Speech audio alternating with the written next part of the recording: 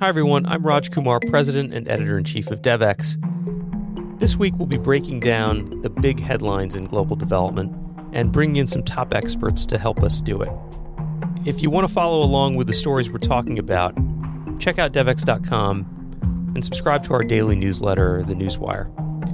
There's a link in the description. Follow us along on Twitter and you can see many of the stories we're talking about today, and we'd love to hear what you think.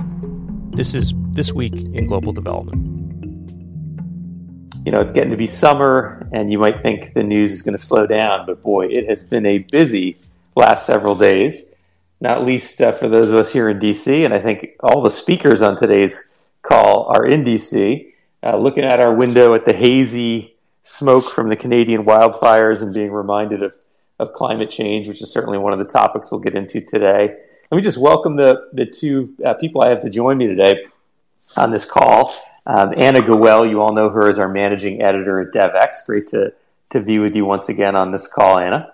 Great to be here. Thanks. And then my friend George Ingram is with us. Such an honor to have you, George.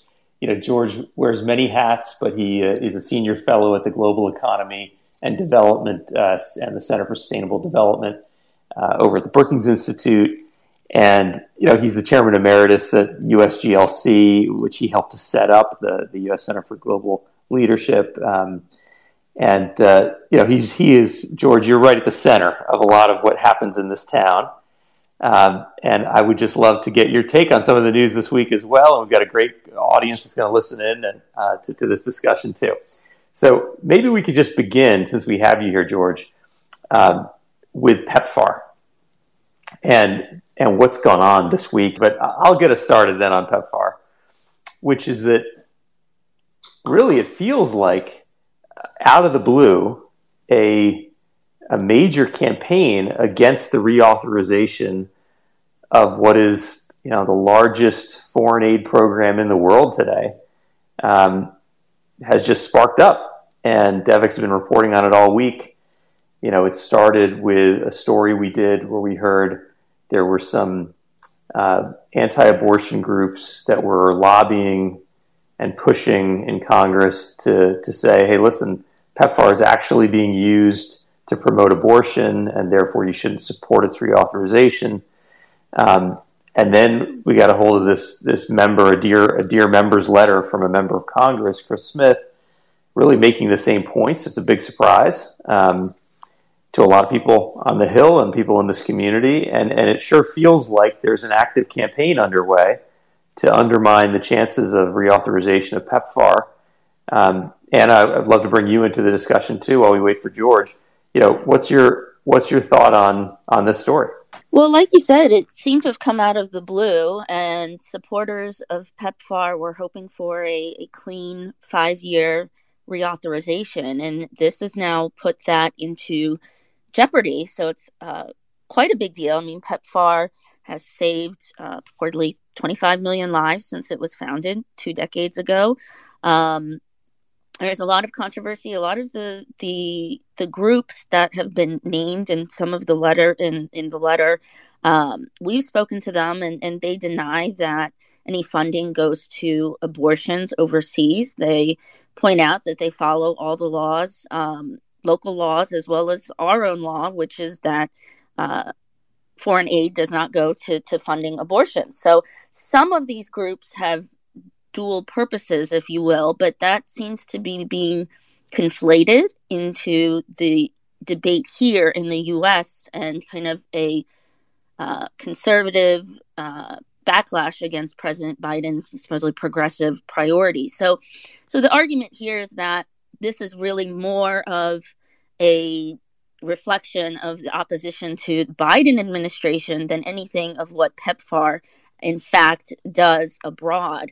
You know, but it's growing. Idva, our reporter, she reported recently that Chris Smith, a New Jersey Republican, has now signed on to this letter. And that's a big deal because he formerly was a champion of PEPFAR. So there seems to be a lot of misinformation going on, but it doesn't seem like this campaign is going to die down. And so, again, it could be a real threat to the reauthorization that a lot of people had hoped would smoothly go through. And if it doesn't, we all know how Congress is. This could open up a Pandora's box of a debate. That's right. I mean, some of the details here around what we reported, there's a letter signed by 31 conservative and anti-abortion groups that was sent to Republican lawmakers. So, very influential groups pushing some of their supporters in Congress to say that PEPFAR funds are, quote, being used by non-governmental organizations that promote abortions and push a radical gender ideology abroad, end quote. So clearly trying to pull PEPFAR into some of the culture wars that we're also familiar with and that are so highly politicized in the United States. And just to give you a sense of the scale here, for those who are less familiar, the Marshall Plan, the famous Marshall Plan for the reconstruction of Europe after World War II, in today's dollars would be something like $150 billion. Well, PEPFAR has spent so far $100 billion. So it's on track to become larger than even the Marshall Plan was, and it has been one of the most impactful, success stories in the development space, saving literally millions of lives in sub-Saharan Africa, and is a legacy of a Republican administration, the George W. Bush administration. But we've now seen this letter, as I mentioned, signed by 31 groups here in the United States, and then another letter signed by 100 African members of parliament and religious leaders as well, that was sent to lawmakers in the United States just a couple of days ago. And you mentioned, Anna, Chris Smith. People were really surprised. People I talked to were really surprised to see a letter from him. They thought he would be kind of a steadfast supporter and wouldn't be on the side of asking these kinds of questions, raising these kinds of highly politicized questions, but he did.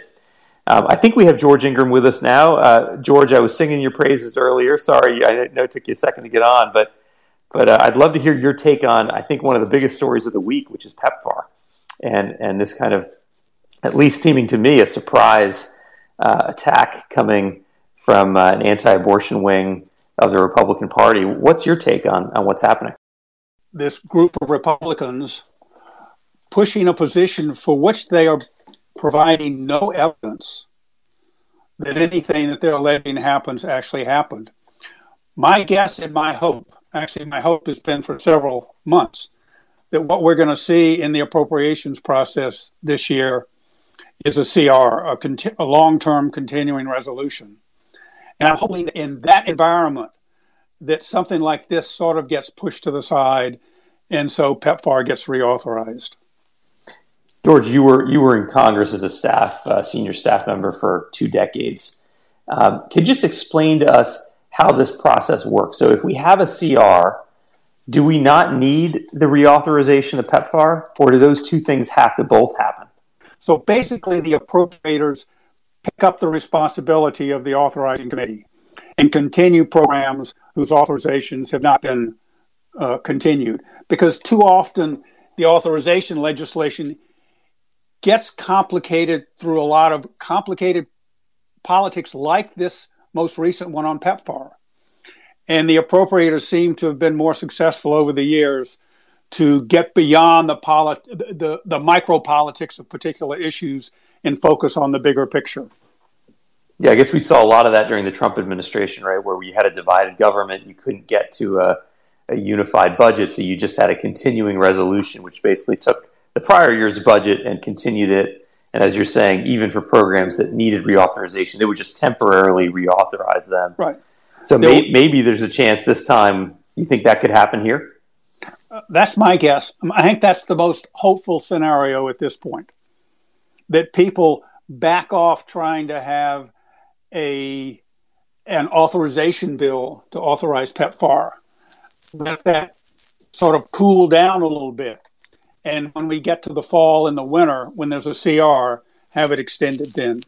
Do you think the Biden administration, fell in a trap here, or did anything, looking in hindsight, that they shouldn't have done? Did they kind of give ammunition? Even though I know you're saying, and the people we've talked to are saying, there's no truth to these accusations. They're kind of like, if you read Chris Smith's letter, he's saying, if you read the president's language around reproductive rights and you read into that, and then you look at what PEPFAR's reauthorization is saying. They talk about reproductive rights, so therefore they must be funding these things.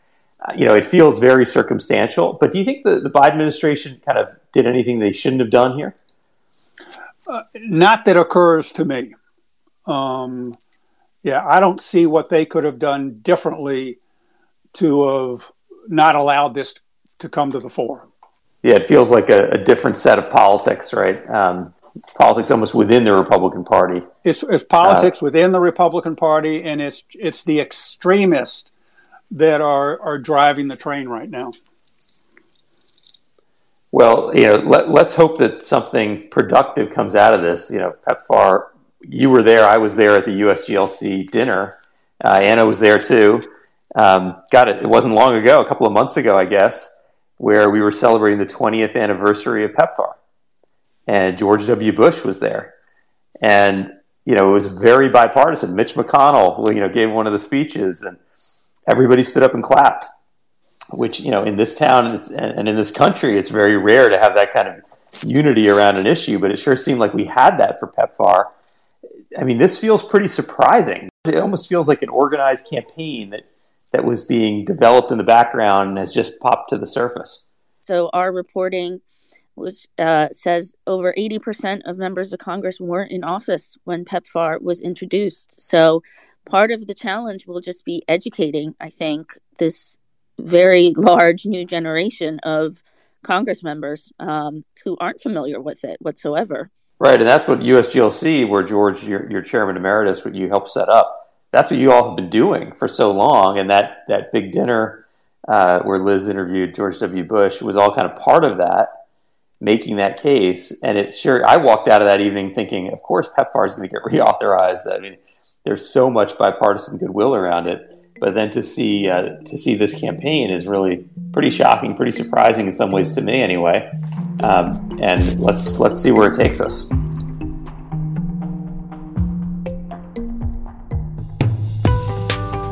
Hi, I'm Kate Warren, Executive Editor at DevEx. If you are listening to this podcast, you are likely working to achieve the Sustainable Development Goals. But are you subscribed to DevEx Newswire? Global development can be a fast-moving, complex sector. Our team of global reporters work every day to bring you the news you need to make sense of it all. In DevEx Newswire, we keep you up to date on issues ranging from climate change financing to gender equality and global health to transforming the food system, all in a fun-to-read, free newsletter delivered directly to you 5 days a week. Join the hundreds of thousands of global development professionals who receive DevEx Newswire and visit devex.com/newsletters to sign up to this free newsletter today.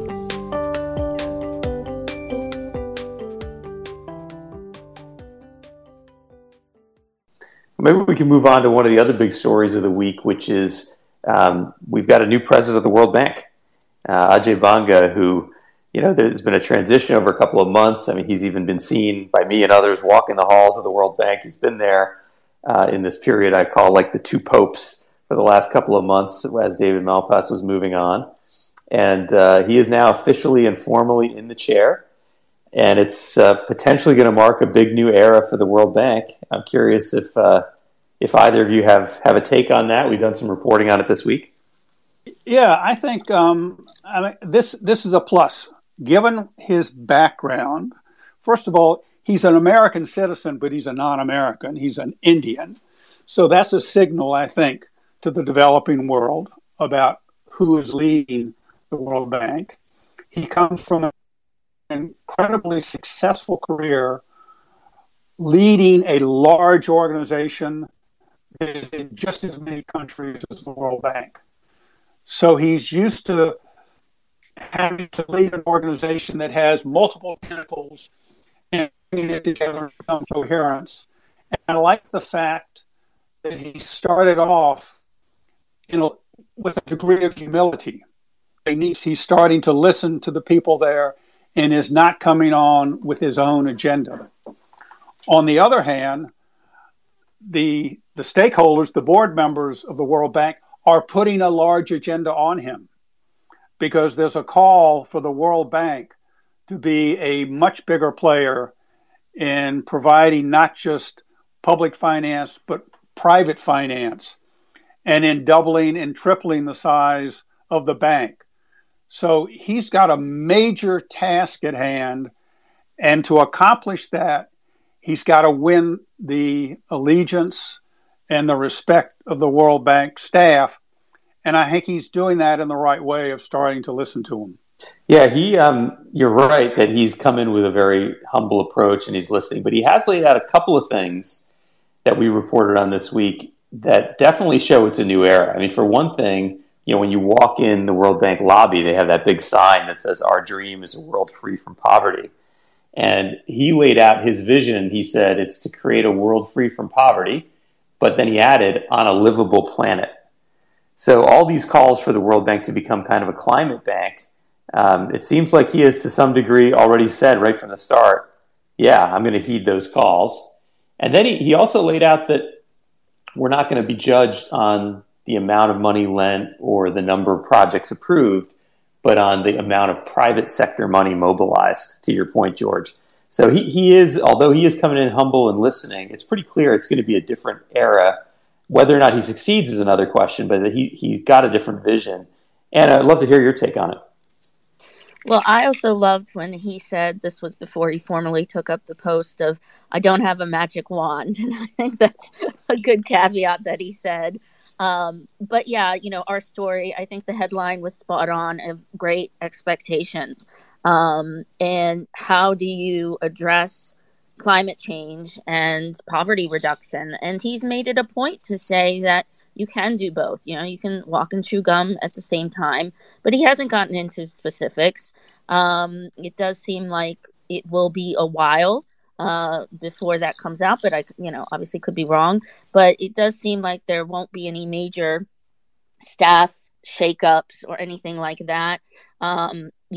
His predecessor, David Malpass, seems to have left a workforce with pretty decent, strong morale from our reporting. So it really is an issue of, though, how can he manage these expectations? And he managed them very well, for all intents and purposes, when he was head of MasterCard. And so will he bring in that private sector perspective?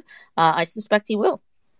The morale is pretty high, although, as we reported a couple of weeks ago, a lot depends on whether he decides to really enforce a return to the office policy, which apparently he was involved in, according to our reporting, and is certainly a controversial thing for people who work at the World Bank, just like in so many other institutions. Of course, he comes from the private sector, and you can see many of the biggest companies in the world have already started pushing their workers back 3 days a week and having stricter policies around that. That may be an early test for the morale at the bank, how strict he decides to be on that point. Speaking of not having a lot of detail, it's early in Banga's tenure now. We did get our reporter Vince Chadwick got his hands on an early draft of what might come out of the Macron summit, which is coming up on the 22nd and 23rd of this month. And, we reported that it seems pretty thin on details at this stage. And anything you want to add to that? Well, it's thin on details, but very big on ambition. He certainly cast a very wide net. It's, the aim is nothing less than to kind of forge a post-World War II financial compact, and that's what it's called, between wealthy nations and the global South. So the issues that they're going to tackle, climate finance commitments, debt relief, mobilizing private investment, investing in green technologies. So it's really a laundry list of, I wouldn't say priorities because it's so spread out. So I think the question will be, is it too much? And are there really going to be deliverables at the end? This draft that Vince got a hold of, remember, just a basic draft. There's still no word if there will be a declaration at the end of the summit, because obviously that's a very onerous process. So I talked with Vince today, and there's a possibility there could be just kind of a French communique of, we'll look into it, because it might be difficult to really galvanize universal support for anything concrete. And I think it's important to note that in addition to the French, this is being co-hosted by India, but Prime Minister Modi is not scheduled to attend. And that, I think is kind of a big blow to the prestige of this. And it's not a great sign, but, of course, we'll see what ultimately happens. Yeah, on the other hand, one of the reasons Modi may not attend is he's going to be in Washington, D.C. on the very same day and meeting with President Biden.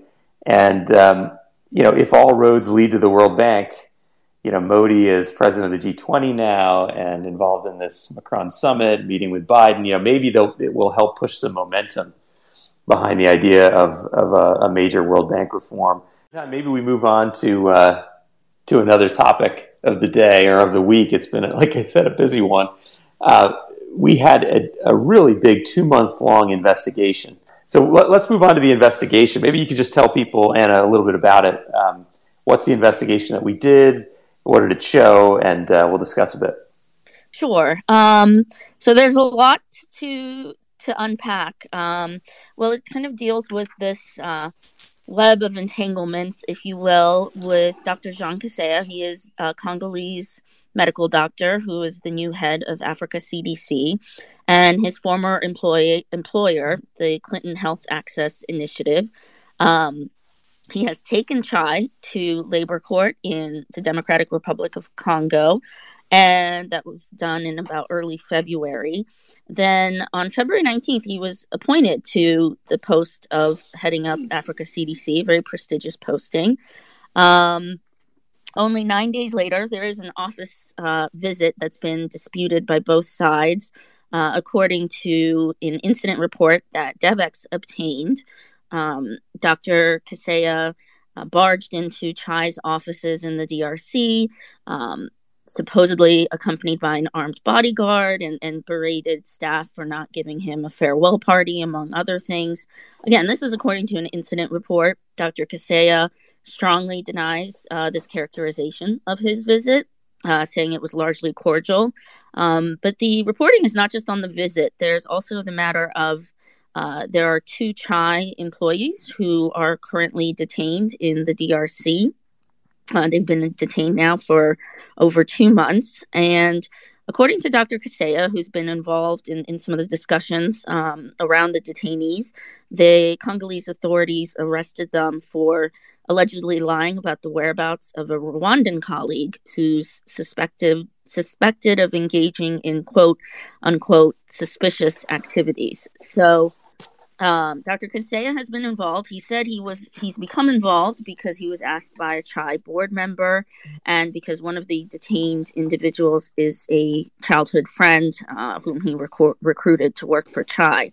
Now, this is the same individual he allegedly confronted about the farewell party in the office. So there are a lot of strands to follow. I could spend the rest of this Twitter space in another 30 minutes going over it, but really would encourage everybody to read Sarah Jerving's report. It's a real interesting deep dive. It really is. I mean, it's pretty eye-opening. And as we say in the story, it just raises a lot of questions. People in the global health community don't really know Dr. Jean Kaseya very well. I certainly hadn't heard of him. And as I asked around to other leaders in the space, he was just not a familiar name. And here we have this in-depth report that asks a lot of questions about who he is and what his temperament is like. And so I think now the question is going to be, what are the big supporters of Africa CDC, which has played such a key role during the pandemic and has now been elevated to be a more important independent agency of the African Union? What are those supporters? Groups like, the U.S. government and the World Bank and others, what do they think of the institution now? And what questions will they raise? And so I think this is probably the beginning of a story as we all get to better understand who the new leader is of the Africa CDC and see how this complex web of entanglements actually gets resolved. I thought it's worth mentioning just across the pond, some news that our own Rob Merrick has broken this week. Rob is our new correspondent in the UK and obviously a long-time journalist, well known to maybe the British audience following along. Rob reported that Keir Starmer, the leader of the Labour Party there in the UK, may have been backing away a bit from the promise to recreate DFID. In other words, to unmerge the merged FCDO. And that caused a little bit of a firestorm. And then we heard from Sarah Champion, who chairs the kind of aid oversight group as a member of parliament, coming out and saying, no way, if Labor takes over, we need to go back to having a separate independent agency like DFID. So it's kind of an interesting little firestorm that's been created, I think, this week and that we've been on top of. I don't know if you have any thoughts about it, Anna, that you'd like to share. Yeah, I think when the Labor leader dismissed this notion effectively, although he kind of couched it that it would still be an independent type agency, I think, some people think akin to USAID, but it was a big blow. There's been just this steady erosion of the UK's prestige as a global donor. They've gone from 0.7% of GNI now to 0.5%.